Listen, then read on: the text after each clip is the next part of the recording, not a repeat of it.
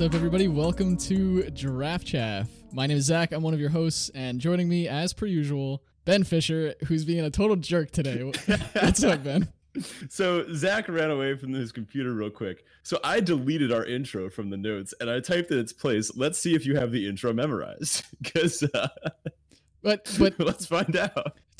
To elaborate, he didn't just delete the intro where I say like "What's up" and "Welcome to the show" and everything. He deleted like everything after that too, where I talk about like what we're doing this week and our sponsor and Discord and all that kind of stuff. So look, you just said all of it, so clearly you're fine. No, I know I am good, but it's just the principle of it. I walked away for 2 seconds, but anyway. This week, it's episode number 37, and we are on to our Flavortown episode. We're doing a Flavortown Kaldheim. We're going to talk all about Kaldheim as a plane, kind of the story behind the plane itself, and some of the things that Ben and I really appreciated coming out of the cards in this set from a story perspective and a lore perspective. We'll get into that. And don't worry, those of you that are more here for gameplay, we are still going to be talking about how these cards have been working out for us. Absolutely. Before we get into that, of course, we have to plug the Discord. Discord is kind of the best place to go to keep in touch with us and the rest of our community, as we've been lovingly calling them the Trafficianados. If you're interested in chatting all things Kaldheim, all things MTG, all things meme, I guess, the Discord's the best place to do that, so check that out. The link to that is in the episode description, as well as on our Twitter. And, of course, the show is brought to you by you, the listener, via Patreon. You can, if you're not a patron already, you can check that out at patreon.com/giraffechaffpod. But if you are a patron, thank you very much. And it still blows both of our minds that we have people supporting us monetarily. Yeah. It's really, really incredible. Thank you for your support and keeping us doing this week to week. Yeah, you're all the best. And speaking of which, looks like you made it through the whole intro. You didn't even need the notes. Well done. Thanks. All right, so let's get into the crack a draft type thing for this week. Now, I have a bit of a spicy one here. I actually have a pack 3 pick 1, and we're going to ignore a card from it because, well, I guess I'll get to that. So far, I've had a pretty great draft. I actually pack 1 picked 1 to Clarion Spirit and followed it up with a Runed Crown and a Doomscar Oracle. But then white dried up entirely. So I actually was past a Cosima, God of the Voyage, and look, if blue's open in Kaldheim, I'm not going to ignore that kind of signal. The opportunity to get past stuff like Bergstriders or Behold the Multiverses, yes, please. So I moved into blue, and then green started flowing too. I picked up a really late struggle for Skemfar. And then after that, stuff just started coming together. I noticed that Snowlands were still in the packs. So about midway through pack 1, I started picking up Snowlands. I got a Shimmerdrift Veil was my first one, then an Ice Tunnel next, and then so a Volatile Fjord came a little later. And in between, I started picking up these good, solid blue and green cards. So in pack 2, I got past a Yorn, God of Winter, as well as some other good stuff. Struggle for Skemfar, Bergstrider, Ravenous Lindworm, Avalanche Caller came really late. A great sign that I was in the right place. Pilfering Hawk, Sculptor of Winter, and a Path to the World Tree, which I picked up in pack 2. And I picked up some other Snowlands in there, a Snow-Covered Island, Snow-Covered Forest. So I'm hard blue-green snow at this point. I've pivoted away from the white deck. As much as I love Clarion Spirit, this is looking sweet. So I open my pack 3, and what do I find but a Coma, the Serpent. Obviously, this is just a grand slam Coma. I'm already in a very good blue-green deck, and I just opened the best card in the set, which happens to be in blue-green. Sure. But I want to ignore Coma for this crack a draft type thing. Look, the reason we left it called crack a draft type thing is because this is not a crack a pack. We can do whatever we want here. There are no rules except the rules which we've set ourselves, right? So ignoring the Coma, I actually want to talk about the rest of this pack. If the Coma weren't in the pack, I want to talk about what we take because it's a stumper. Yeah, so that's where you really get into the decision points. We were talking before the show, and Ben and I were discussing just how many possible actually decent picks are in this pack, and we really couldn't fault anybody for picking any of these cards. So why don't you walk us through it? So the first one up is Icebind Pillar. Obviously fantastic in a snow deck. It's a removal spell that scales with the game. Great. Next, Path to the World Tree, as it's been called, Cruel Ultimatum, because it kind of feels like that when you activate it. And this deck is obviously the kind that could activate it. I've already got one in the deck. Next up in the pack, Replicating Ring. This deck has a good late game in Bergstriders and Lindworms, and it could use the ramp and the color fixing, depending on if I'm hoping to pick up some more snow stuff in pack 3. Then there's some nonsense white cards, which we can ignore. There's a Augury Raven, which is, just great. I think it's a little bit worse than the previous ones we've talked about, maybe a little bit better than the ring. Next up, we've got to Feed the Serpent, which I'm not super in black, although I do have a Draugr Necromancer hiding in my deck, which at this point I haven't decided if I'm playing or not. I did end up playing it because I got there on black duels and snowlands. There's a Demon Bolt in the pack, and I do have several red duels, including red, green, and red, blue. So I'm already splashing red with my primary colors. And then there's also, I'm not done, Shimmerdrift Veil and Snow Covered Mountain, all in this pack. I wanted to just scoop up the entire pack and call it a draft. Yeah, I mean, from a power perspective, you might be getting there by taking the Coma. Like, Coma might be giving you the power of all of these cards put together. Mm-hmm. But without the Coma, this is a messy pick because, as you mentioned, the Icebind Pillar is phenomenal. It's going to help you get to your late game. It's going to help your Ravenous Lindworms do their thing and actually get through. So, great. Love to pick that up. Path of the World Tree, really, I don't feel like these decks can really ever have too many of them, and 2 is certainly not the number that is too many. Yeah. I think I'm a little lower on Replicating Ring than some of these other cards.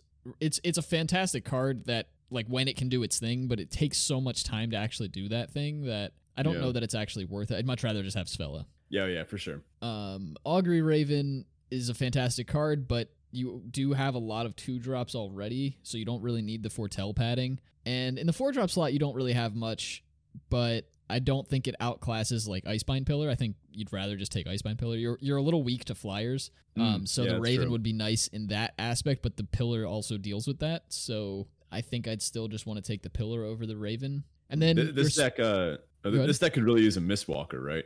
Yeah, absolutely. To kind of get it there. Like, it's got Cosima and Yorn. Like, clearly, if you get to the late game, this wants to do some absurd things, but the question is, how will it get there? Right. Yeah, and then, you have Feed the Serpent and Demon Bolt, and you do have the Draugr Necromancer, but that's your only black card currently. I guess Feed is better, like, the best removal in black at common, but I think I'd rather take the Demon Bolt, but then you also don't have any other actual red cards. You're splashing the colors, but you don't have any cards of those colors, so I think I would want to just take the Icebind Pillar and speculate on maybe wheeling one of those. It's pack 3, so it's unlikely you'll really ever see any of those removal spells come back, but I think I'd rather just take the Pillar and assume that's my removal. It's totally possible that one of these Snowlands wheels too.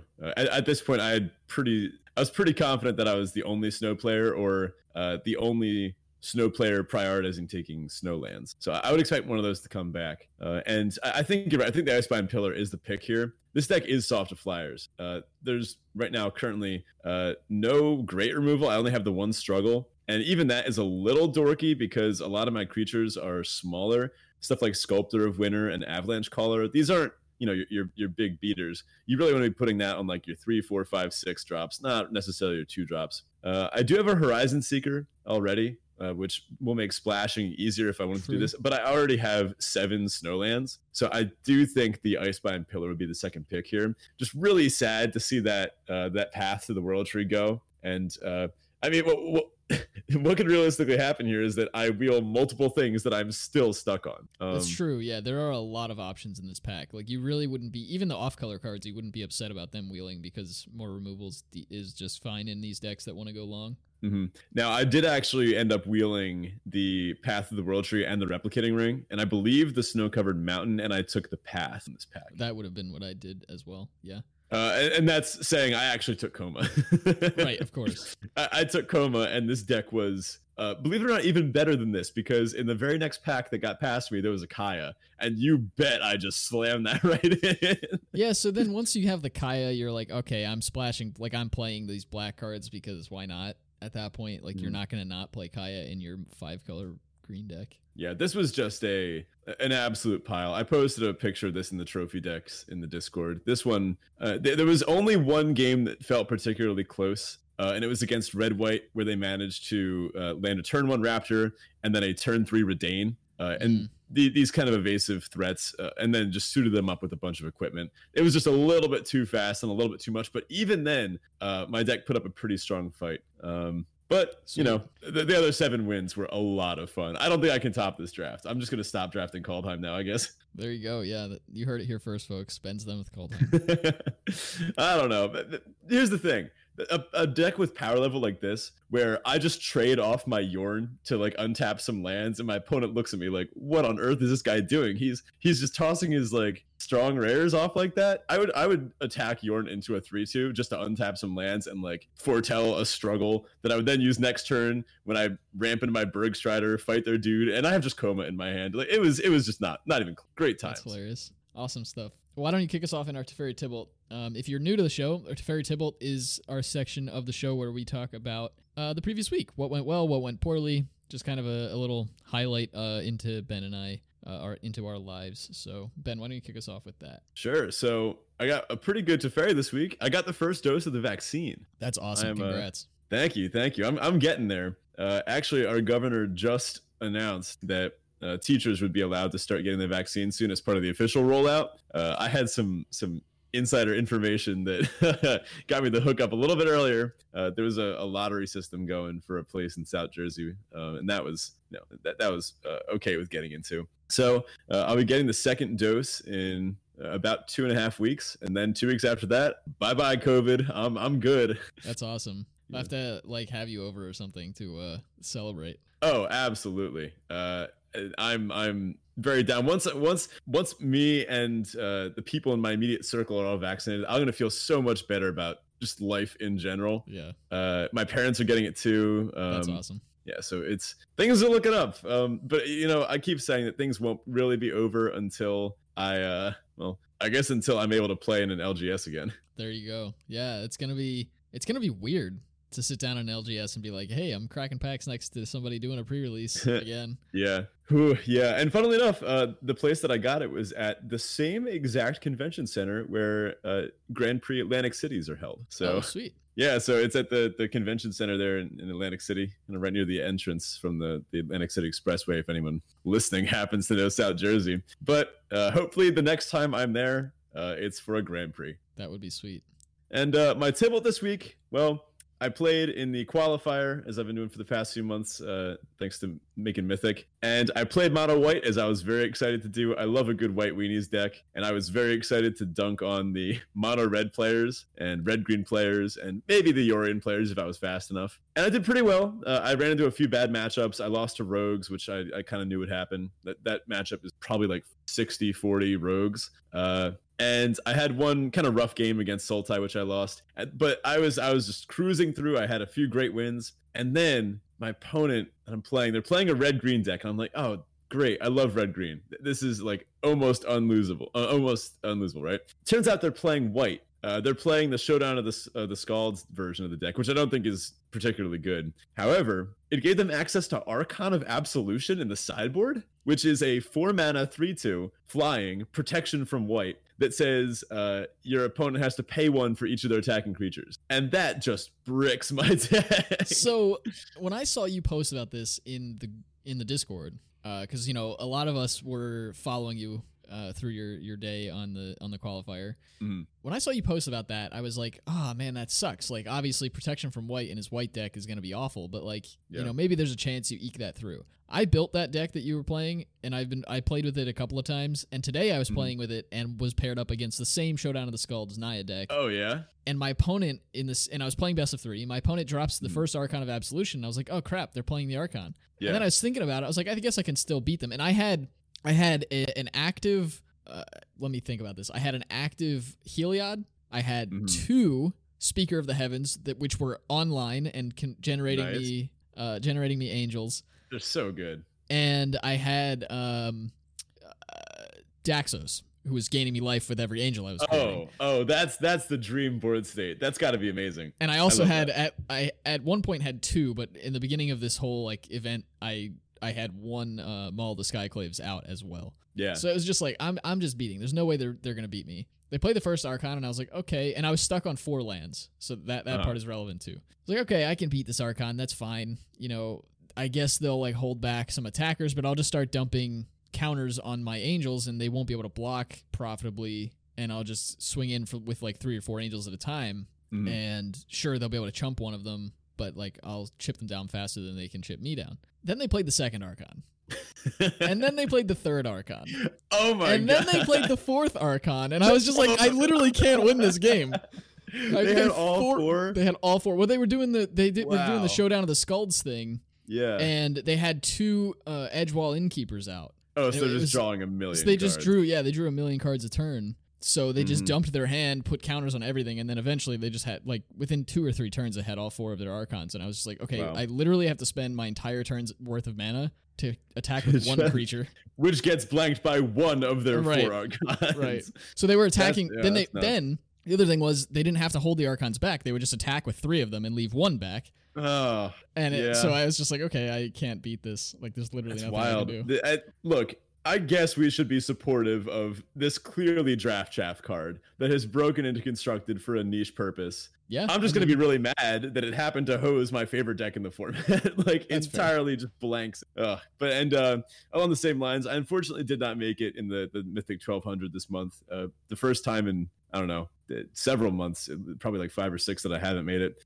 Just kind of fell out too early. There was a higher rate of play because it's for one of the standard events this month. Or sorry, one of the limited events. I think it's going to be sealed again, actually. It will, yeah. So and it was, my birthday weekend that I thought about grinding, and instead I just went and did some other stuff. So no regrets there. I'll be back next month. Yeah, no big deal. Hopefully the limited qualifiers get more frequent, and you didn't miss out on like your only opportunity to do that. Plus, this is actually a good thing. This means the competition's going on. I'm all in True. for that. Very true. How about you? So for me, I'm going to start with my Tybalt because I feel my Teferi is going to ruffle feathers, as it already has. Maybe. But Maybe. my Tybalt is that I've been dealing with some interesting sort of card trouble. Mhm. Basically, Hannah and I, Hannah's my wife if you're new to the show, Hannah and I have been in a lease. Hannah got a lease before we got married. It's like a Kia sedan, and I have a Mustang GT. I'm a relatively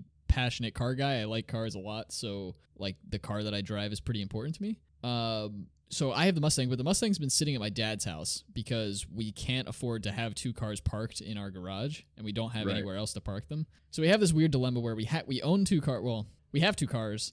You got 2 cars to access. Right. We have access to 2 cars, but we can only drive one of them at a time, and the Mustang's a manual, so it's stick shift, and Hannah can't drive a stick shift. Mm-hmm.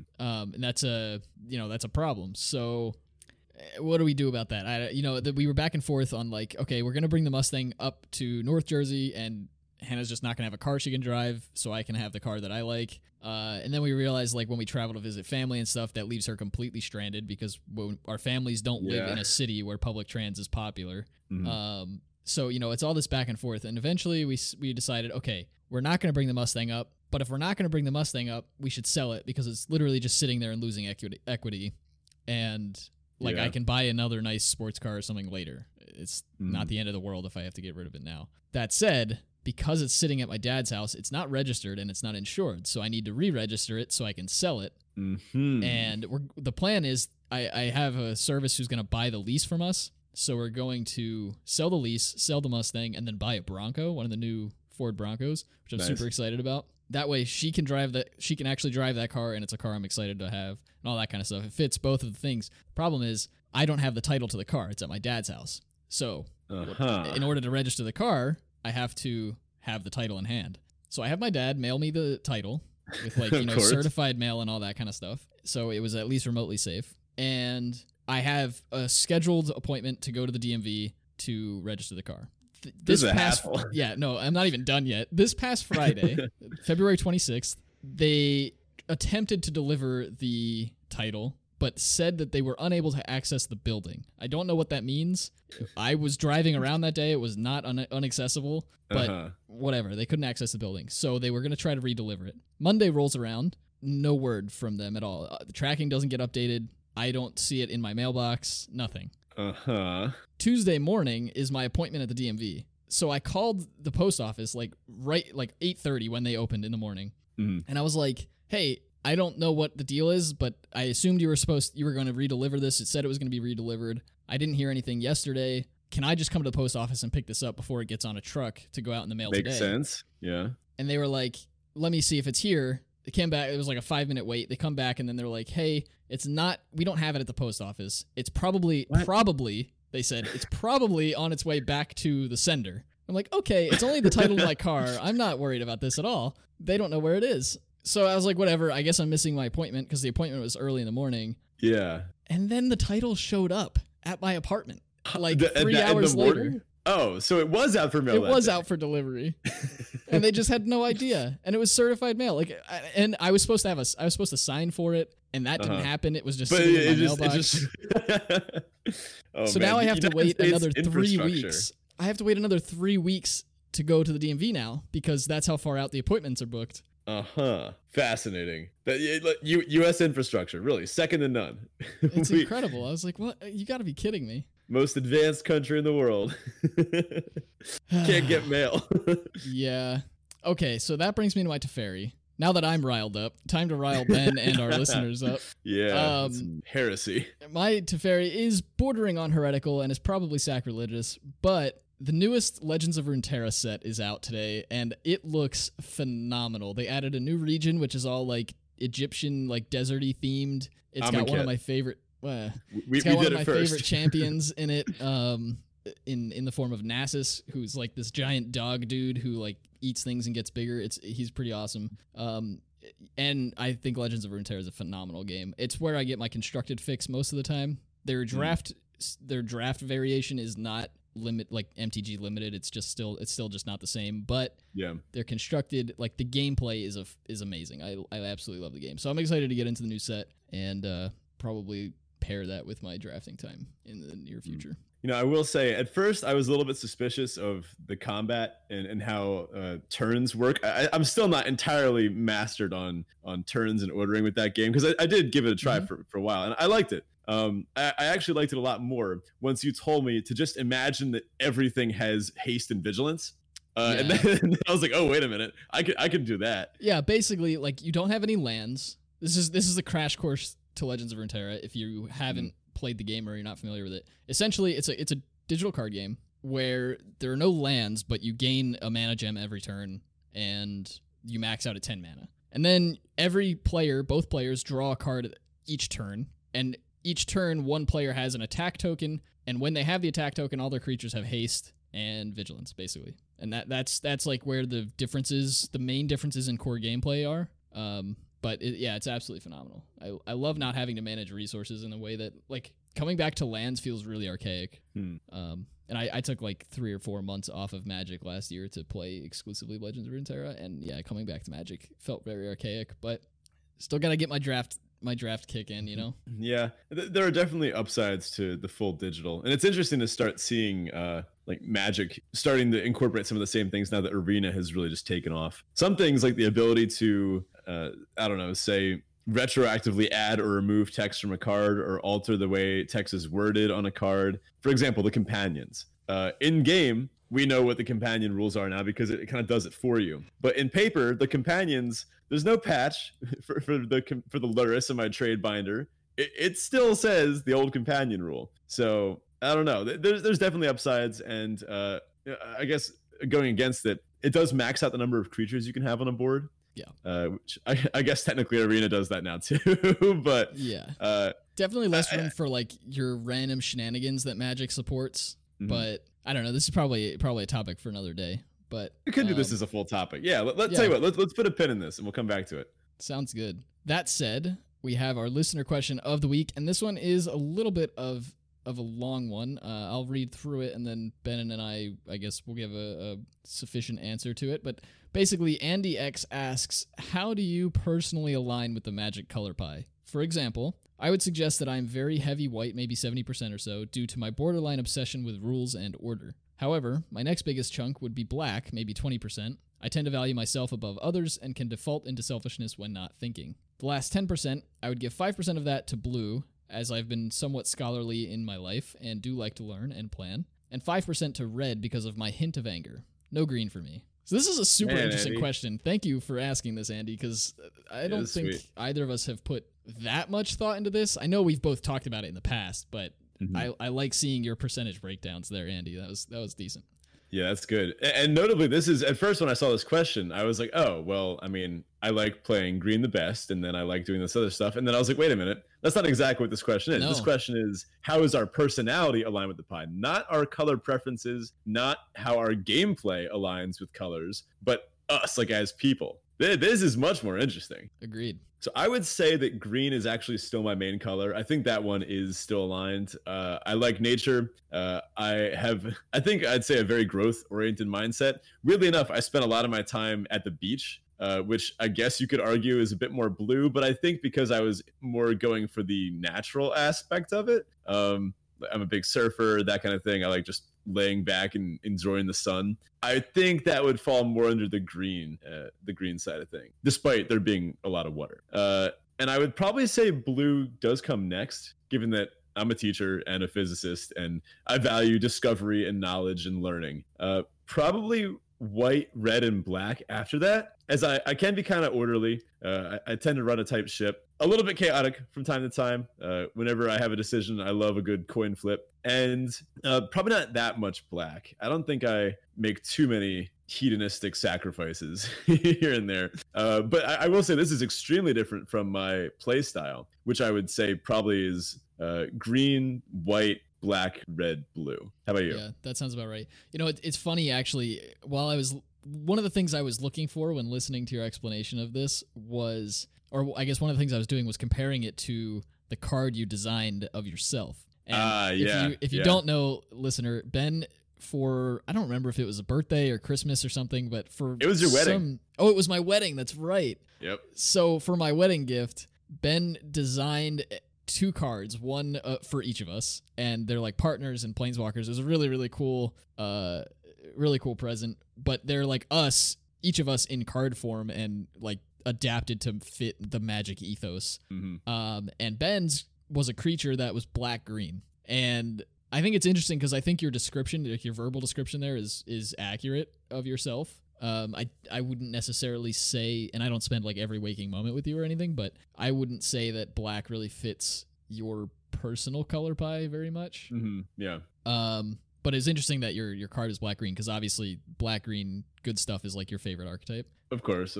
That said, the card you designed for me was Jeskai, blue, white, red, and I think that actually fits my personality perfectly. Yeah.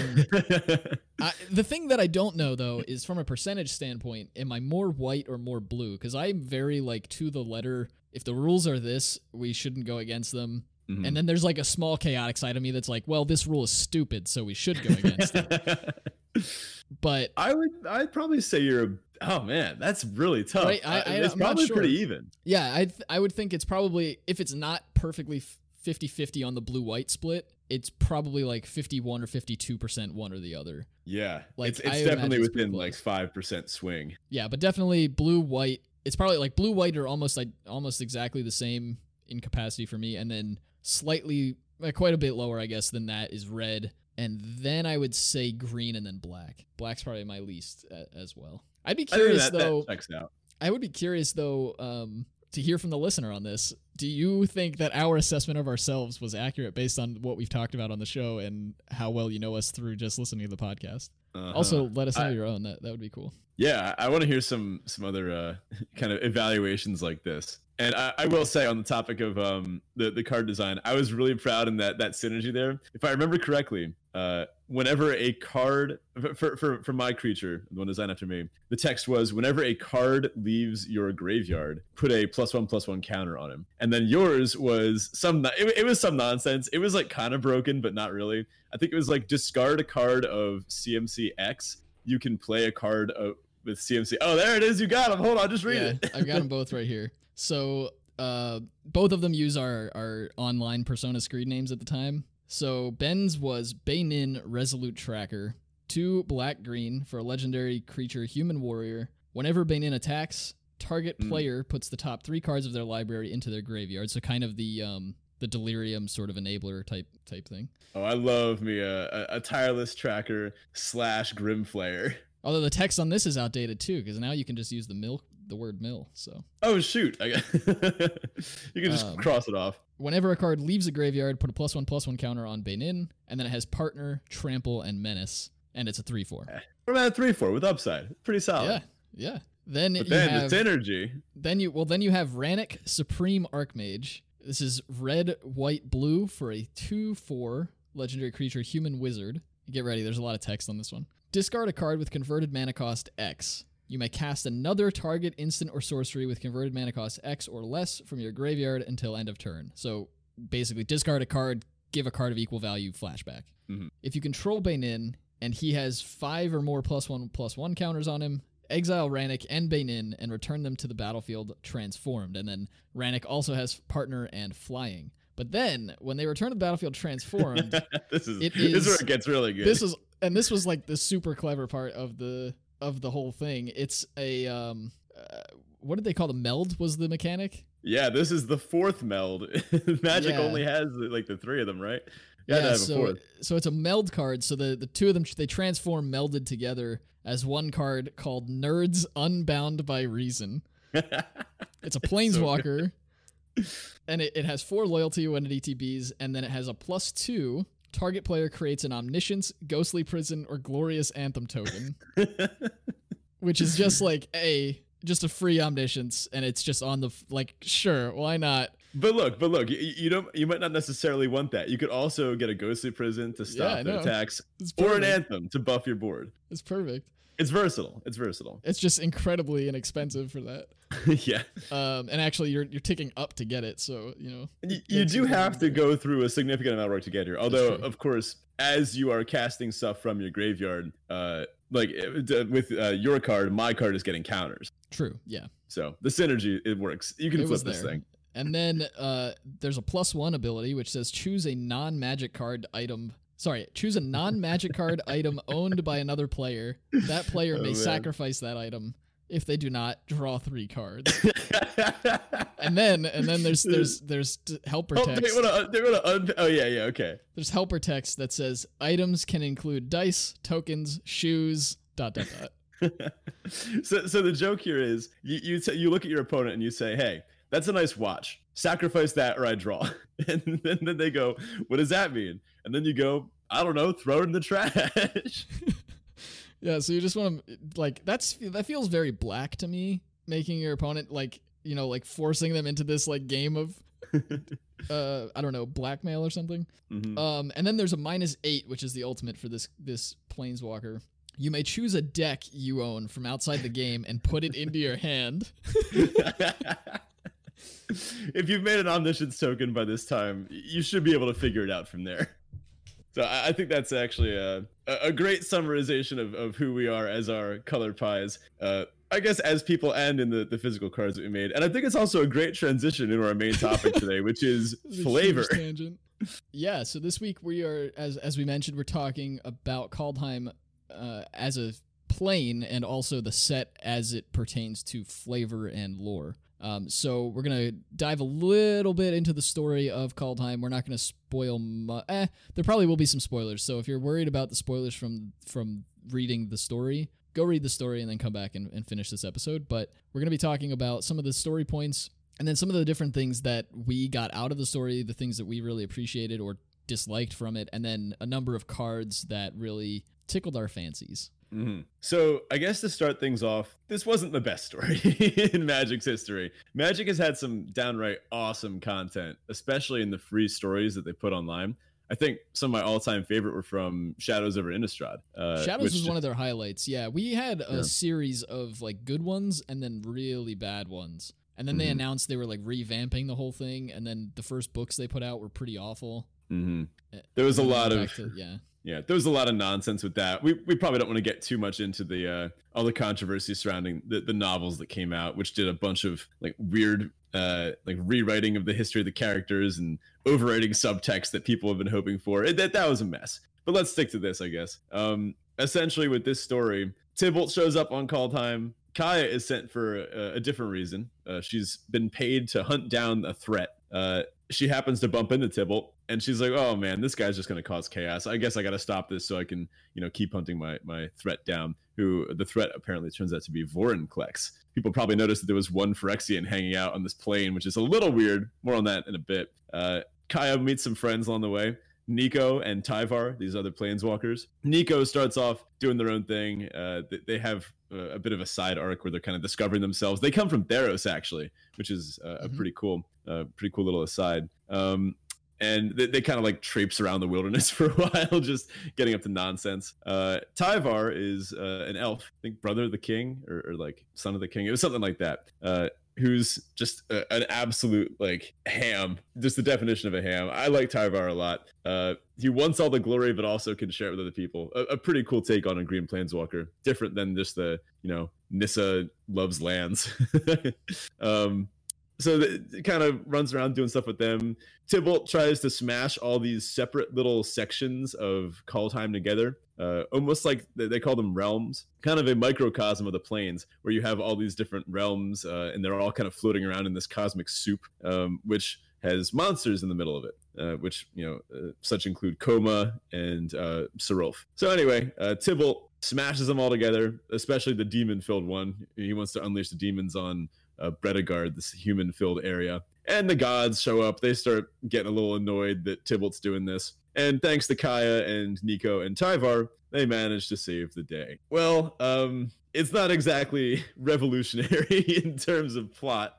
Yeah, I was a little disappointed with it in that respect. I think they had the ability to do some really creative stuff. And they kind of did, which you hinted at with the Phyrexian stuff. And I'll get into that in a moment. But yeah, I feel like they had the ability to do a lot more with this than they did. And, maybe some of Tybalt's shenanigans will like actually matter down the road in like the greater lore of things. But I think probably the Phyrexian side of things is what's going to actually matter more. Yeah. So it feels kind of weird that they were like, hey, let's do something with this Planeswalker nobody's talked about in ages. And then they kind of didn't do anything with him. Yeah. Now, this set, as we all know, is very dense from a gameplay perspective. Yeah. It's already very dense from a flavor perspective, too. So something I noticed is that there's, I think, like 10... There was a whole bunch of different realms within Kaldheim. And then, like, on those realms, there's different factions within those realms. So I think there were 10 realms. Each of them kind of have, like, one's the Giants realm, one's the Humans realm, one's the Zombies, with Narfi and whatnot. And then on those realms, you've got, like, 5 different human factions. And then there's different types of angels. And then some Giants are blue and some are red. And it was a lot while reading. Something in teaching that we often talk about is the zone of proximal development, which is what you can reasonably expect someone to learn given what they already know. And if you overload someone's zone of proximal development with just too much stuff, they often will shut down. It's like that feeling you get when the pacing in a movie is just going too fast, or if someone's talking at you and they're throwing out all these words that you don't know, and you're like, I just don't care. So I found that it was off the charts here. There were so many factions and so many names. At some point, I just had to like step back and go, what does this sentence even mean? Like, how many of these words are real English words? Like, what's going on here? Yeah, that's a good way to put it too. I think that happened with the actual cards designs too. They like every card in this set has a wall of text on it. Yeah. And it's a little much, honestly. You sit down and you're like expecting some of these, consistent things that we see, and we've talked about a few times where there are these archetypal cards that you can expect to see from set to set, and we got those, but they all have extra things on them. And it's so there's still all this extra stuff you have to learn. It makes it much harder to pick this set up compared to another, like Zendikar Rising, for instance. And from a story perspective, I think that suffered that way as well. Yeah, they bit off a little more than they could chew here, and I think I'm okay with that. Like, I would rather have Magic try a little bit too hard every once in a while than a little bit not enough. Yeah, so I like, think I'm okay. I think it hurts. It hurts the introduction of new. Like, I think this whole sort of development is great for pre-existing planes and building on the lore we have for pre-existing planes. But trying to introduce a new plane in one set, I think, is really hard. And I think I saw a lot of people at the beginning of this format actually start saying, like, why can't we go back to 2 set blocks? Or like, I think from a draft perspective, I think I like the 1 set limited environment. I would prefer to have single set limited environments. But at the beginning of this, whole thing where they started, doing the 1 set blocks, they had a few sets where they still ran like the same plane a few times in a row, like they did with Guilds of Ravnica and then War of the Spark and all that kind of stuff. So I wish they did that with Kaldheim. I wish we got 2 sets out of this, because I think it would have felt a lot better, a lot more digestible if Mm-hmm. we had this spread over 2 sets as opposed to 1 set. But overall, I really like it, and I think it was a great idea, and they did well in a lot of areas, but I think some of the execution was off. Yeah. Every time I think about this story as a whole and what kind of happened here, I just think back to Shadows over Innistrad, which had a single standalone story about a fantastic card, the Gitrog monster, which was so good and so well written that I still think about it today. I read this like 4 or 5 years ago, right? Is when it came out. Mhm. I still jokingly refer to my mom's pet frog as the Gitrog monster because it kind of looks like it. That's nice. But as for this one, I think the cards and story could have been a bit more connected. So something that I want to bring attention to is the sagas, which are these fantastic cards. Sagas are probably the coolest card design we've seen in a really long time in this game. They're what Planeswalkers should have been. Yeah. And the introduction of sagas in Dominaria was awesome because the sagas referred to events in the history of Magic. These big things that occasionally had whole blocks based around them, like the time of ice, right? The fall of the Thran. Like these are significant things that really appeal to like players that had been here for a while because, well, they remembered these things, and it was like, wow, this card represents the history of Magic. This is awesome. Then let's fast forward to Theros, where we had sagas come back, and the sagas here were not referring to necessarily old things in the history of Theros. Some were, but a lot of them were tied into the present lore. Kiora bests the Sea God, for example. You can pull up Magic Story and read the Magic Story where Kiora bests the Sea God, right? Yeah. It's directly tied from gameplay to the lore, to the story, which I loved. I thought it was sweet. Again, not all of them. Some of them were, just kind of throwaways, but for the most part, they were directly bound to the story. Now, if we jump ahead to Kaldheim, they're kind of disjointed. So the way the Kaldheim story worked, the pacing was very fast. It went from one thing to the other, and it did not linger to touch upon all these things. It didn't really linger upon the battle of Ice and Fire, or Frost and Fire, whatever it is. I keep saying the Game of Thrones book instead. But for example, that's just not really mentioned. Invasion of the Giants, it's not really mentioned. And it makes it unclear whether these sagas are things that took place in the history of Kaldheim, or if they're taking place currently in Kaldheim and the story is just jumping too quickly to settle and address them. So are the Giants invading as Tybalt's doing the Doomscar, smashing the planes together, or is this something else? It was really hard to say. Is this from the past? Is this from now? Are we just skipping past it? And I didn't really like that. Yeah, that's a great point. It's really awkward, and it just feels, I think disjoint was the word to use. That's a perfect word to use there. It makes everything feel like it doesn't mesh. And I think that's another reason why they should have split this over 2 sets, because they would have had the time to actually explain all of these things and do it justice, right? Because part of the biggest allure of the first sagas from a lore perspective or a flavor perspective was that they did tell these epic stories that people already knew about. So you didn't have to do a ton of explanation about them in the actual Dominaria story. People already knew the story behind them.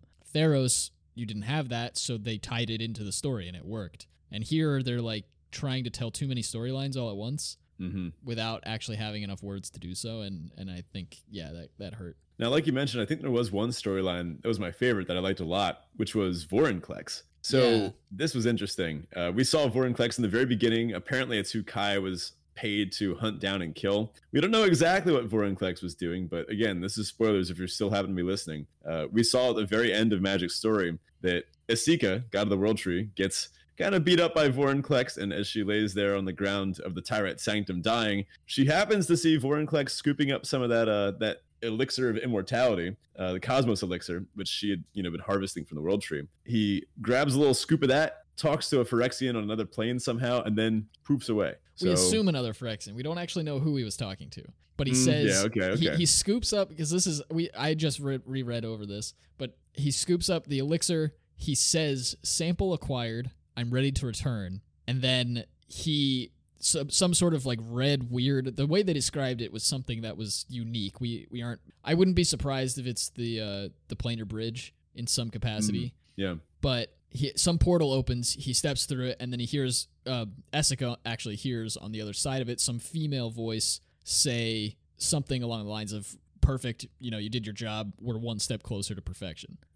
And so This whole thing with the Phyrexians is very intriguing to me. The Phyrexians are one of my favorite factions in Magic. I know Ben has been more I'll say engrossed, but he hates them with the Eldrazi. Yeah. Just because of the Shadows lore and, you know, Bruna and the angels that you love and all that kind of thing. Mm-hmm. I've always been very, very, very involved with the Phyrexians. I really like the story behind the Phyrexians and like what they represent because we know very little about them. But when we saw Vorinclex spoiled, I sent an image to Ben and we were both just like, this can't be real, right? They're just going to throw like a random Phyrexian card in the middle of this set about Vikings. What's going on? Like, it can't be real. And then it was, which kudos to the design team for throwing in this one card that they probably leaked themselves. It's really sweet. Like, it was really cool. The question is, A, how did Vorinclex get to Kaldheim? We don't exactly know that. B, who was he talking to? I have theories.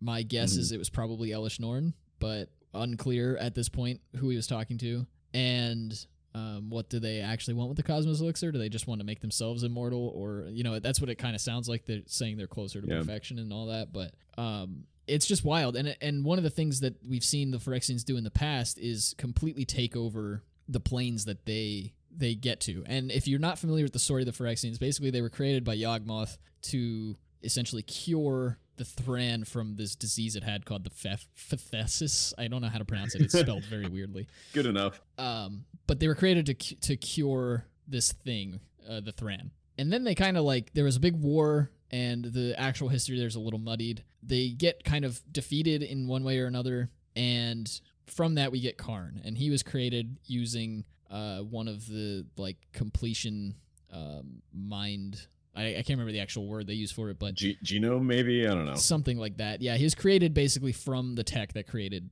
the Phyrexians in the first place. Mm-hmm. And he has this oil on him that it's called the glistening oil that is on him, and he's more or less unaware of it. He planeswalks to Mirrodin and leaves it behind on Mirrodin accidentally, and it's held by Memnarch, which is a legend on Mirrodin. Memnarch eventually dies, and when Memnarch dies, the oil itself spreads as like a fungus throughout all of Mirrodin, and the Phyrexians are given birth to again, basically, and they are able to rise back up, and that's where we see all of the grit, like the actual Praetors we see now: Elish Norn, Jin-Gitaxias, Vorinclex, you know, all of these big Phyrexian monsters that we've come to know. Mm-hmm. And so what the Phyrexians, they're all obsessed with perfection and this thing they call completion, which is spelled with an A for some reason. I guess course. just to be different. But they essentially want to rid the multiverse of imperfections. And that's kind of what they do. They take over planes. And I mean, we've only ever seen them do it to Mirrodin, I guess, and like they started to do it with Dominaria.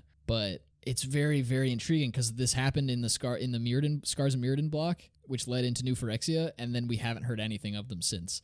Except there was one card that was planted in Modern Horizons, which was called Fountain of Ichor. And Ichor was what was the stuff that was left, that like fungal oil stuff on Mirrodin. And it's like this black, almost tar-like substance that we've seen in art. And the Fountain of Ichor card showcases Ichor on Ixalan. Yeah. And so the question is, what the heck? When we left Ixalan, there was no mention of Phyrexians being there. So did they somehow get there after, you know, all the stuff with Nicol Bolas, and, you know, now that's their like home ground and they're just chilling, setting up some random nonsense there? Who knows? Maybe this card is just a poor attempt at a flavor reference to like how dinosaurs became like oil, which isn't entirely true. It was more like fungus and plants and stuff. But maybe this is just like a crude, crude reference. Well, to the if fact that's the that, case, though, the flavor text doesn't help, because the flavor text leans toward it being something more sinister than that, because the flavor text for the card Fountain of Ichor says Sun Empire priests thought they were digging a well. What they tapped was something different entirely. Yeah, and we have known Magic to leave little hints in the flavor text of, you know, often forgotten cards. For example, the clue tokens referencing that the Eldrazi Titans will be coming back, and that, well, the two of them are already back. That Emrakul will be coming back on Innistrad. Yeah. So I don't know. It's possible. This card has been kind of forgotten for a while, but maybe they'll come back on Ixalan. I have a feeling we're going to see a Phyrexian themed set sometime in the future, maybe within the next 2 years or so, potentially on Ixalan.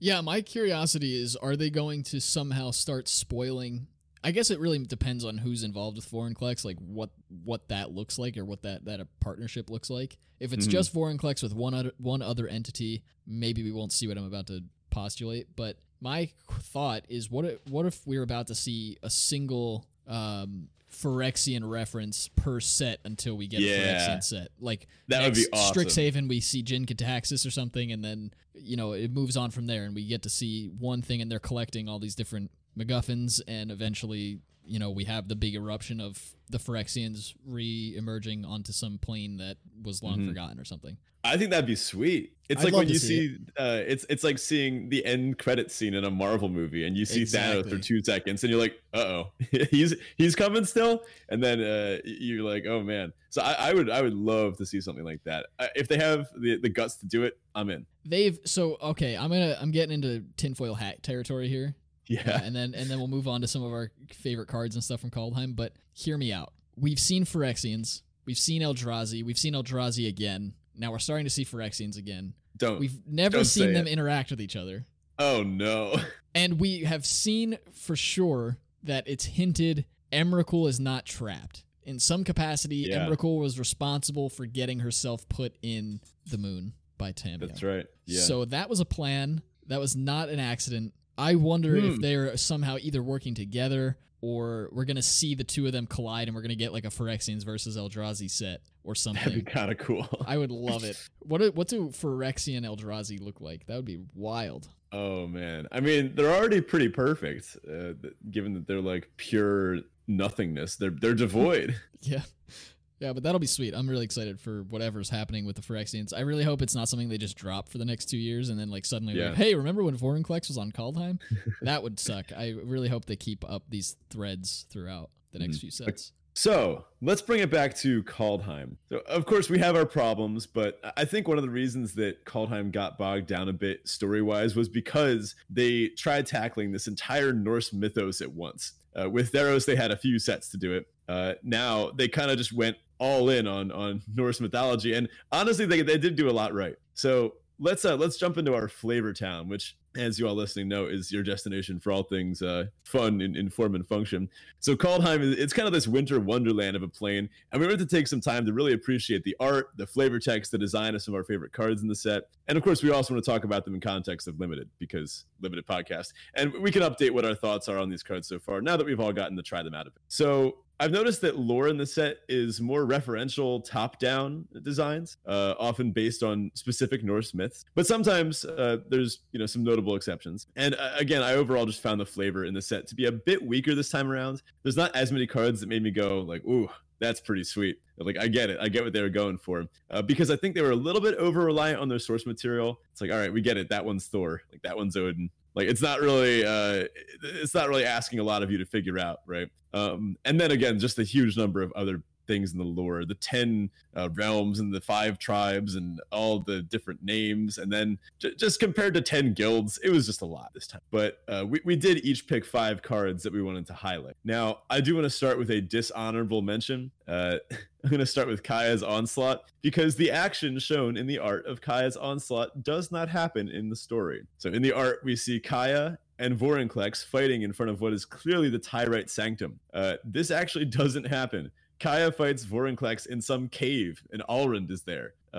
She never meets him again in the story. Vorinclex, like we mentioned, does go and hang out with Asika in the World Tree in the Tyrite Sanctum for a little bit. So this makes me wonder, was this art commissioned before the story was done? Did they make some changes and then forget, or just consciously omit? Whatever. Yeah, that kind of stuff irks me though. I really don't like when they do that, and it's like whatever. It, like you said, it really is like super minimal, but I will never not see that. It would have been so easy to just not put the Tyrite Sanctum in the background, right? Because you could easily have Kaya just stabbing Vorinclex a bunch and be like, "Oh, that was from the beginning of the plot." I don't know what was happening there, but why don't you kick us off with our first card we want to take a look at? Yeah, so speaking of things that I'll never get over with this set, my first one, the first flavor, this is actually a flavor fail and probably should have been a dishonorable mention as well, is the World Tree. How do you make the World Tree not a legendary? Like, there's only one of them. It's called the World Tree. Like, it's named, and it's not a legend. I don't,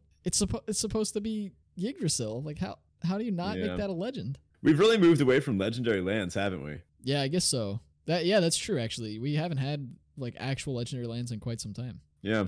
Now that I'm thinking about it, would Field of the Dead have been fine if it was legendary? It may have been. I don't know. Huh. I don't know that it actually would have been, but it may have been. Interesting. Just food for thought. Yeah, the World Tree. It's right down the middle for me. It's kind of like the vector sum of two very large vectors in opposite directions. Awesome. It's the World Tree card. It taps for any mana of any color. It's great. Once it grows big enough, 6 lands, you can do whatever you want, which is then balanced in the opposite direction by the fact that it's not a legend. It's like you can do whatever you want, but you should only be able to do it the one time, and how whatever. Like you shouldn't be able to have multiple sources of this, and I don't know. I don't actually think it's game breaking or anything. From a gameplay perspective, I think it's fine, but the lore is just it just bothers me so much. I'll never not see that, and it will never not bother me. Well, speaking of the World Tree, my first card is Toski, Bearer of Secrets. So this little guy runs along the World Tree, apparently delivering messages and spying for Asika, R.I.P., who is in charge of, the World Tree. And this guy's modeled after, I might butcher this name, but Ratatoskr? Is that how you say it? That sounds about right. I don't speak Norse, but that sounds close. I'm 1/16 Scandinavian, so I'm just going to say that this is, it's fine. And Ratatoskr is the mythical Norse squirrel that ran along Yggdrasil. So this is a top-down design. What would a magical, evasive, sneaky, informant squirrel look like? It would be small, a 1/1, impossible to kill, indestructible, and uncounterable. And you would gain information if you send him out looking. So whenever he attacks, which he's forced to do, which I guess makes sense, squirrels are always moving, right? You draw a card. And this card is amazing. I've loved playing it limited every single time. It's extremely difficult to beat if you are playing something like red-white and they stabilize. This thing, the fact that it blocks and it's an indestructible blocker for a turn is one of the best things about this card. Like it just blanks a huge attack and then it's just going to start beating in. And if you ever put an equipment on this thing, well, have fun. Yeah, one thing that I didn't give Toski enough credit when we did our first initial format breakdown. I originally thought that Toski only triggered when he or I don't actually know the gender of the squirrel. It itself attacked and hit the player, but it's actually any creature you control. Mm-hmm. So Toski doesn't need to get through, which sends it through the roof in value compared to where I had it. I thought it was way worse than it is. And it's not whenever one or more deals damage, it's whenever. So if you've built out a wide board and you have honestly, it's to the point where if I have a bunch of smaller creatures and I drop a Toski and they have one big blocker, I'll just trade I'll trade a 2/2 for 3 cards, right? Exactly. That's pretty good. So for me, the next ones are the gods. It's obviously not an individual card, but a lot of the gods I was pretty happy with their designs. I think it was really cool. One of my favorite things to see in sets that involve mythology in some way, shape, or form. We saw it in Amonkhet, we saw it in Theros, now we're seeing it in Kaldheim. I really appreciate the way that they go with these top-down designs based on the gods in that particular set of mythology. But I also like every single set of them have been unique, right? You know the Theros gods because they're indestructible, and you know the Amonkhet gods because they have this weird returns from the graveyard thing. These have MDFC, and they're also not indestructible, which I think is great because and I've talked about it on the show before, but from a Norse mythology perspective, they weren't gods, so to speak. They were aliens, basically, right? Mm-hmm. They were people who were just well above the capabilities of humans. So I really like that. They can kill each other. It's difficult for humans to kill them or whatever, but they can kill each other, and not giving them indestructible is nice. And then obviously giving them the MDFC treatment makes them unique in their own right, and also kind of cheats in a little extra design space for some of the artifacts, which are also well known in Norse mythology. For my next one, I've got Craven Hulk. It's a giant coward. That's it. That's all. That's all I gotta say. The flavor text suggests that this giant was raised by goats, and it grew up to be the most timid member of the herd, which is just really funny. This art has been described as confusing by some people. So to make it clear, the giant is hiding behind the mountain and kind of peeking out from behind the mountain the goat is standing on. There's actually a good someone edited over it in paint. I'll post that in the meme channel if I remember, so that you can clearly see it. Its fingers are curling over the mountain, but the giant looks a lot like the mountain, so it's kind of hard to see. But funnily enough, they get better in multiples. So once they're around, the other ones around, you can start attacking and blocking them more effectively. Also, funnily enough, they work really well at 0/1 goat tokens, which you can't make in the set, but you can toss a goat in there to block with it. And overall, I've been pretty happy with this card. It pairs really well with Axguard Cavalry. If you Axguard Cavalry and then play a solid 3-drop, solid 4-drop in Giant Craven Hulk. That's a real threat. A 4-mana 4/4 haste is a big beater, and you're gonna just beat up on anyone that's trying to take more time to dirtle. That's true. One thing, obviously, the like cowards can't block thing, not new, but one thing that this card got me thinking about this set was when it says block alone, and I think I know the answer to this, but when it says block alone, does it mean it has to block? It has to have another creature blocking the same creature, or could it two things be blocking separate creatures but still count as blocking together? Pretty sure that the second case. Although that's what I thought. I don't know if I've ever had that come up. Weirdly enough, I'm pretty sure it can. 99% sure it means that this and another creature can block two different things. Yeah, that's what I thought. Okay, because it's not just correct blank. us if we're wrong in the Discord, but I'm pretty sure that's what it is. My next set of cards, again, I picked a set of cards, are the sagas. I thought they, outside of the fact that some of them didn't carry over to the actual written story, I thought they did a phenomenal job with representing how people from this plane would have recorded their history. Doing the tattoos was awesome. A lot of the art is like drawn out in tattoos. Thought that was phenomenal. Very creative, but also very fitting. And the wood carvings were just a step beyond. Like, they weren't, I don't know if the listener knows this, but a lot of the arts that involve the wood carvings are literal wood carvings that they took pictures They're pictures. That's awesome. They're not paintings of wood carvings. They are actual wood carvings that they took pictures of. So I think that's really cool. They obviously had to step outside the box for the artists for those. I doubt they were able to tap the exact same artists, unless they did it with like laser engravings or something, but you know what I mean. So I just thought it was phenomenal, and it really added the whole Viking aspect to that side of the set. Mm-hmm. Yeah, talk about open up new design space. Like, on one hand, I know there's a good number of people that could play Magic, and they wouldn't care if there were like no pictures or names on these cards at all. It could be called like card 1, card 2, and have like a picture of a soup bowl or something on the card, and they wouldn't really care what it had on it. But I don't know. I think one of the reasons Magic has such long-term appeal is because of this awesome flavor. Like the way you can introduce someone to the game by being like, "You like zombies? Well, have I got the deck for you?" So I think that opening up that, I guess, literal design space for people to design new designs in space is going to be pretty cool. I'm excited to see what else we can get from this. Like, are we going to have cards where there's just pictures on them at some point in the future? Like pictures of non-created art, maybe just like a picture of a beautiful forest on a forest card. I'm not opposed like a to photograph, that. you mean? Yeah. We could see it. I'm intrigued. Yeah, they might do, or will they do like sculptures in the future, or like, you know, yeah, it'll be interesting to see. I'm not sure if this was just a publicity stunt, but it was pretty cool. My next card is the Path to the World Tree. So this path is much easier to walk than we had first anticipated. This card's great. It's easy to activate, and when you activate it, it feels amazing. It's a solid, mid pack 1 pickup to cement yourself in the snow if you've picked up a few snowlands before. Although one thing I've noticed, be careful.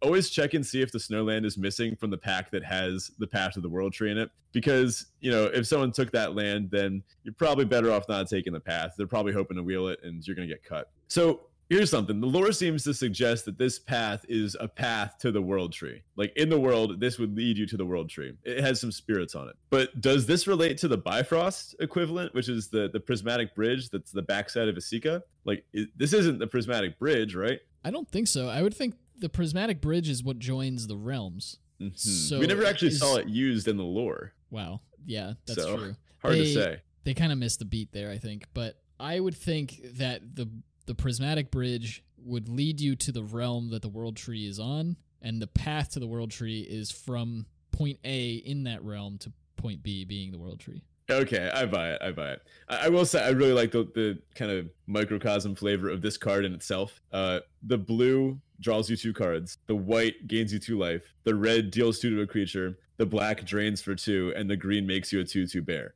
Yeah, it's cute. Yeah, that's beautiful. Like it. Very poetic. Yeah. My next card, my next card is actually the channel pathways. That's Bark Channel and Tide Channel. They are stunning. Some of my favorite art I've ever seen in Magic. Especially the like alt art the full art versions of them. I'm looking them up right now. I much prefer the full art alt versions, but they're just stunning. Like I would paint my wall that whole thing, like just that art. Like they both look amazing. Yeah, these are sick. Yeah. high, like far and above better than the others in my opinion, and some of the best art, like I said, I've ever seen in Magic. Yeah, this is really good. I like this a lot. Sweet. Next up for me, I've got the Colossal Plow Giant Ox 2-punch combo, which I actually haven't played yet. Me neither. It's not exactly the best way to win a game of Magic. This isn't like Splinter Twin, where like Deceiver Exarch is still fine in its format of like Vintage Cube, and then you can put Twin on like a, I don't know, something else like a Zealous Conscripts or like a value creature. These halves are not great on their own. I think the only reason you want to put Giant Ox in a deck is if, I don't know, you've got like a Starnheim Unleashed and you just need to stay alive and need to prevent people from dealing you damage. But the Plow is pretty unplayable without the Ox. Yeah, it's like nearly impossible. I mean, not impossible. It's not impossible to get 6 power, but when you have 6 power, when do you want to use that to crew a single vehicle that just dies to a lot of things? Yeah, the fact that it's crew 6 and like clearly meant for the Ox, this is fun. I'm sure I will make a deck in the future that's like a 60 card casual deck that has 4 Ox and 4 Plow, and then I don't know, 4 Yoked Ox, 4 other like nonsense. Maybe I'll make it a high alert deck so it's got the butts theme too. There'll be something fun with this at some point. I do like when they include these little things, because while this one is pretty obvious, it's like, do you get it? It's like, this one is just fun enough for me to be like, okay, I'm in for this one. It's an Ox pulling a Plow, and if you get it to work, it's pretty sweet. I wonder where the design started for that though. Like, did they design the Plow and then they're like, or did they come up with the idea like, we want to do this whole like Ox Plow thing? Yeah. And they designed the Plow card, and they're like, okay, how high do we need to make the toughness and the crewing on the thing to make it not just a busted card? Yeah, I feel like you could have bumped it down and made it like a crew 4 or 5 or something, and it still would have been a fine card, but would have actually been playable in non-Ox decks. Mm-hmm. I don't know. But maybe, then do you make the Ox have 4 toughness or 5 toughness? Because then it's not as good as blocker. I don't know. Yeah, no, it's true. I'm curious where the thought came from in that, and if they actually put that much thought into it. So my last card here that I wanted to highlight was Rampage of the Valkyries. This, I know I just highlighted cards for their art, but Rampage of the Valkyries might be my actual favorite Magic art ever. Like, the pathways I think are number 2, number 1, number 2, number 3. Rampage of the Valkyries is phenomenal. There's so many, the color contrast is amazing. It's got like all the dark tones with the blacks, and then there's like this beautiful blue purple kind of like lighting in the back, and then the wing colors with the blue etching on the main Valkyrie that's in the front. Yeah, it's just so stunning, and I'm really sad we didn't get to draft this card because it was not actually in the set. Like, it wasn't in booster packs. Yeah, I don't know what the deal was with that. I guess it comes in like a pre-con or something. It was either pre-con or in one of the supplementary products. I can't remember exactly, but I know I wasn't in draft boosters, and that was really saddening because it's also a really good card. Yeah, that's true. I don't think I mentioned my favorite art of the set, but it's got to be the full art Starnheim Unleashed, which actually has an alternate full art than it does the original. The normal Starnheim Unleashed looks great, but the alternate art is just a little bit better. For my last pick here, I have Wither Crown, which is a mediocre draft card, right? You'll play it if your black deck really wants to make it to the late game. But I liked what this card did as a story in itself. I like cards that are like a one-card story. So this card tells a pretty simple fable, but it tells it really well. So Egan, the god of death, has visited this king. I don't know who it is. Maybe it's Narfi. I don't know exactly where this fits into the larger lore, but it visits some kind of ruler and gives this guy a choice. Die now or limp on and drain your, I don't know, great kingdom's like resources from within, while ultimately being a pretty useless ruler. This really reminds me of Lord of the Rings when Theoden is under Saruman's spell, and right before like Gandalf releases him, the art is kind of reminiscent of that. This like, well, withered old man, kind of white in the face, possessed almost, very ghastly. And of course, the gameplay suggests exactly the same thing as the fable does.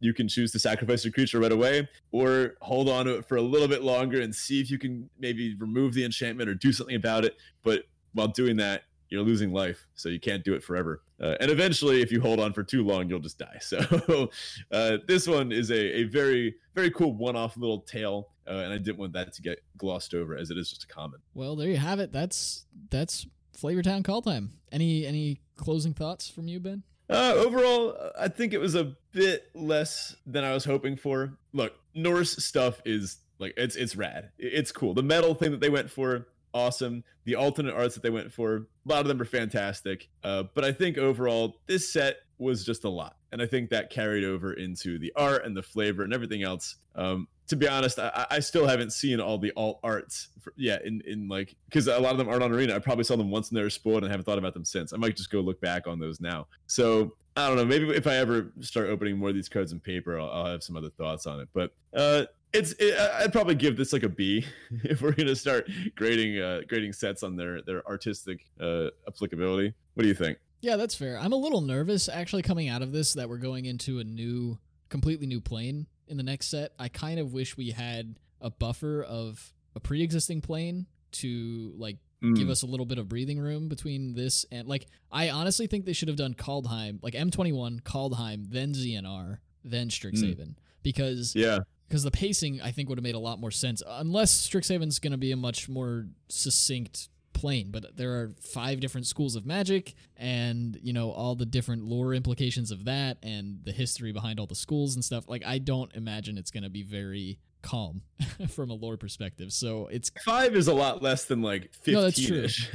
I think it'll be able to be told much better, but it's still a lot of new stuff. Whereas Zendikar Rising didn't really give us anything new outside of gameplay mechanics, and I really appreciated that. Mm-hmm. So I think they could have flip-flopped the ordering that these sets came out, and I would have been a little happier. But we'll see. I might come back in Strixhaven and tell you that I was wrong, and it actually worked out perfectly. So keep that on your radar. One slight note, I'm looking at the alternate arts right now, and I do want to shout out Cole the Forge Master. Go look up that alternate art. It's just nuts. It's pretty sick. It's so sweet. It's like the cover of like a Star Wars DVD. It's awesome. True. Well, that does it for us this week. Thank you so much for spending your time with us and listening to the podcast. As we mentioned at the beginning, definitely check out the Discord if you're interested in talking with us or the rest of our community further and discussing some of the things we talked about. We definitely want to hear about those color pie breakdowns on our listeners. Yeah. So throw that in our general chat or something if you feel so inclined. And of course, if you are not already and you want to support the show directly, you can do so on Patreon at patreon.com/draftchaffpod. If you do want to support the show, but you aren't in a place to do it monetarily, spread it around. Share it with your friends, your enemies, your loved ones, your hated ones, anybody who will listen. That helps us a lot and definitely gets us meeting some goals that we set for ourselves this year as well. If you want to talk to us outside of the Discord, you can do so on Twitter. That would be the best place. You can reach me at RanicGalfridian, Ben at BetaFish1, and the podcast at DraftChaffPod. And of course, you can email us at draftchaffpod@gmail.com as well. Talk to you next week. See you later, everybody. So for the sign-off, I wanted to dip into a well that we've been to recently, WandaVision. We got to talk about this anyway, right? Yep. So how many episodes are left? 1? Yes. This coming week, which is 2 days from the recording of this, is the finale. Cool, man. Okay. So if you haven't seen WandaVision yet, if you're not caught up, get out of here. Turn off the podcast. Go listen to LR or something. But okay, so we were bound to have this conversation after the podcast ended anyway, so we may as well just do it now, right?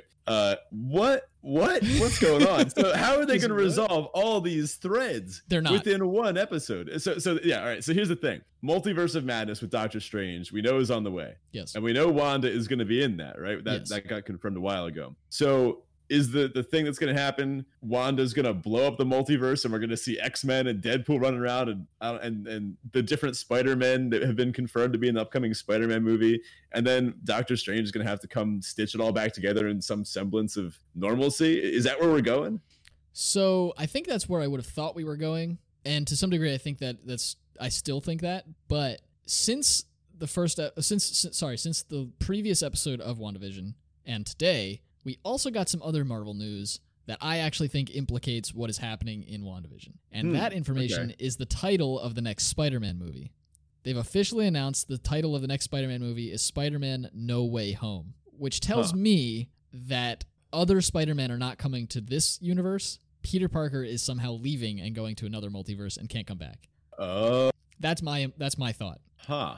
That said, and that's why maybe there is some stitching of multiverses and they come together in a weird way, sort of into the Spider-Verse-esque, and that's how we have all of them together. But I am not sure exactly what that means. I do think that whatever resulting conflict is going to happen based on the after credits scene from the last episode of WandaVision, Yeah. and the fact that we have a finale coming up, I expect there's going to be some fighting, there's going to be some big battle, and that battle is going to cause a rift or a tear or something in the space-time continuum, or however they're going to explain it away, and that's going to cause some semblance of a multiverse. Yeah, because we already know Multiverse of Madness is literally the title of Doctor Strange. Yeah. There will be multiverse stuff. As to how that's going to come about, I don't know. I have seen I have seen rumors that people are speculating this new Vision that was created is actually going to be the MCU version of the Silver Surfer, which could be interesting. Oh, wow. That would be very interesting. Huh. Yeah, I can see that. I just don't see a way where this episode doesn't end with Wanda just doing a big Wanda blast and somehow like destroying the fabric of the universe in some way, shape, or form, right? Yeah, I mean, she got her name finally. They called her explicitly the Scarlet Witch, which is that's true. Yeah.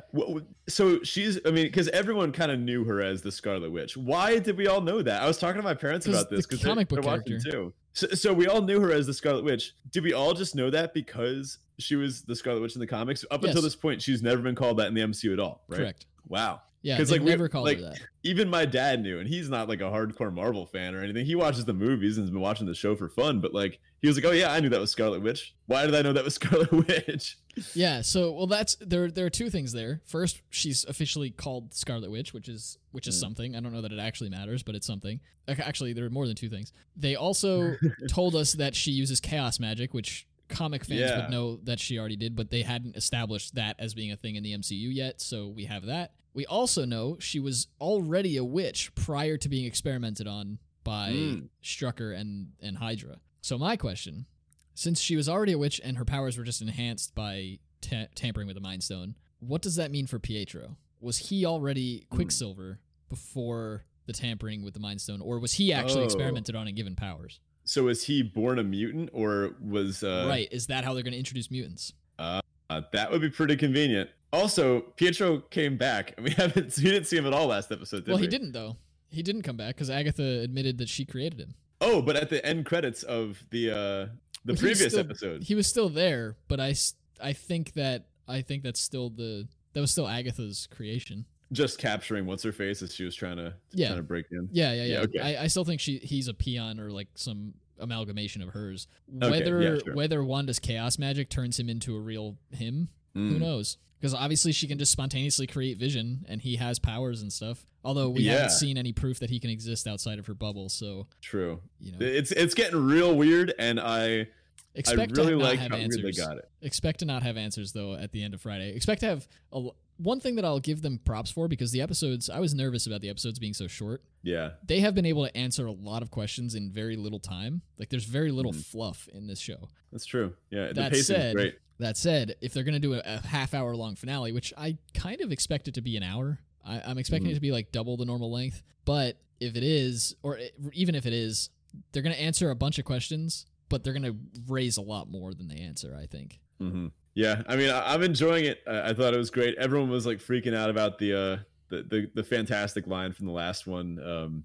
Was it grief is just love persevering? And there was some internet controversy about that, because then a bunch of like high tootin' film dudes were like, "Oh, come on, it's Marvel, it's corny." No, like I think that line was really effective. I loved it. And I do like seeing Marvel take this more serious tone, where like, I don't know, they show a little girl getting childhood trauma. This isn't your average Spider-Man movie, like I like to see this kind of thing. I think everyone was, I don't know, we've kind of we had a decade of superhero fatigue. So if this is where Marvel takes itself after the whole Thanos arc, all right, I'm in for it. Let's see where it goes.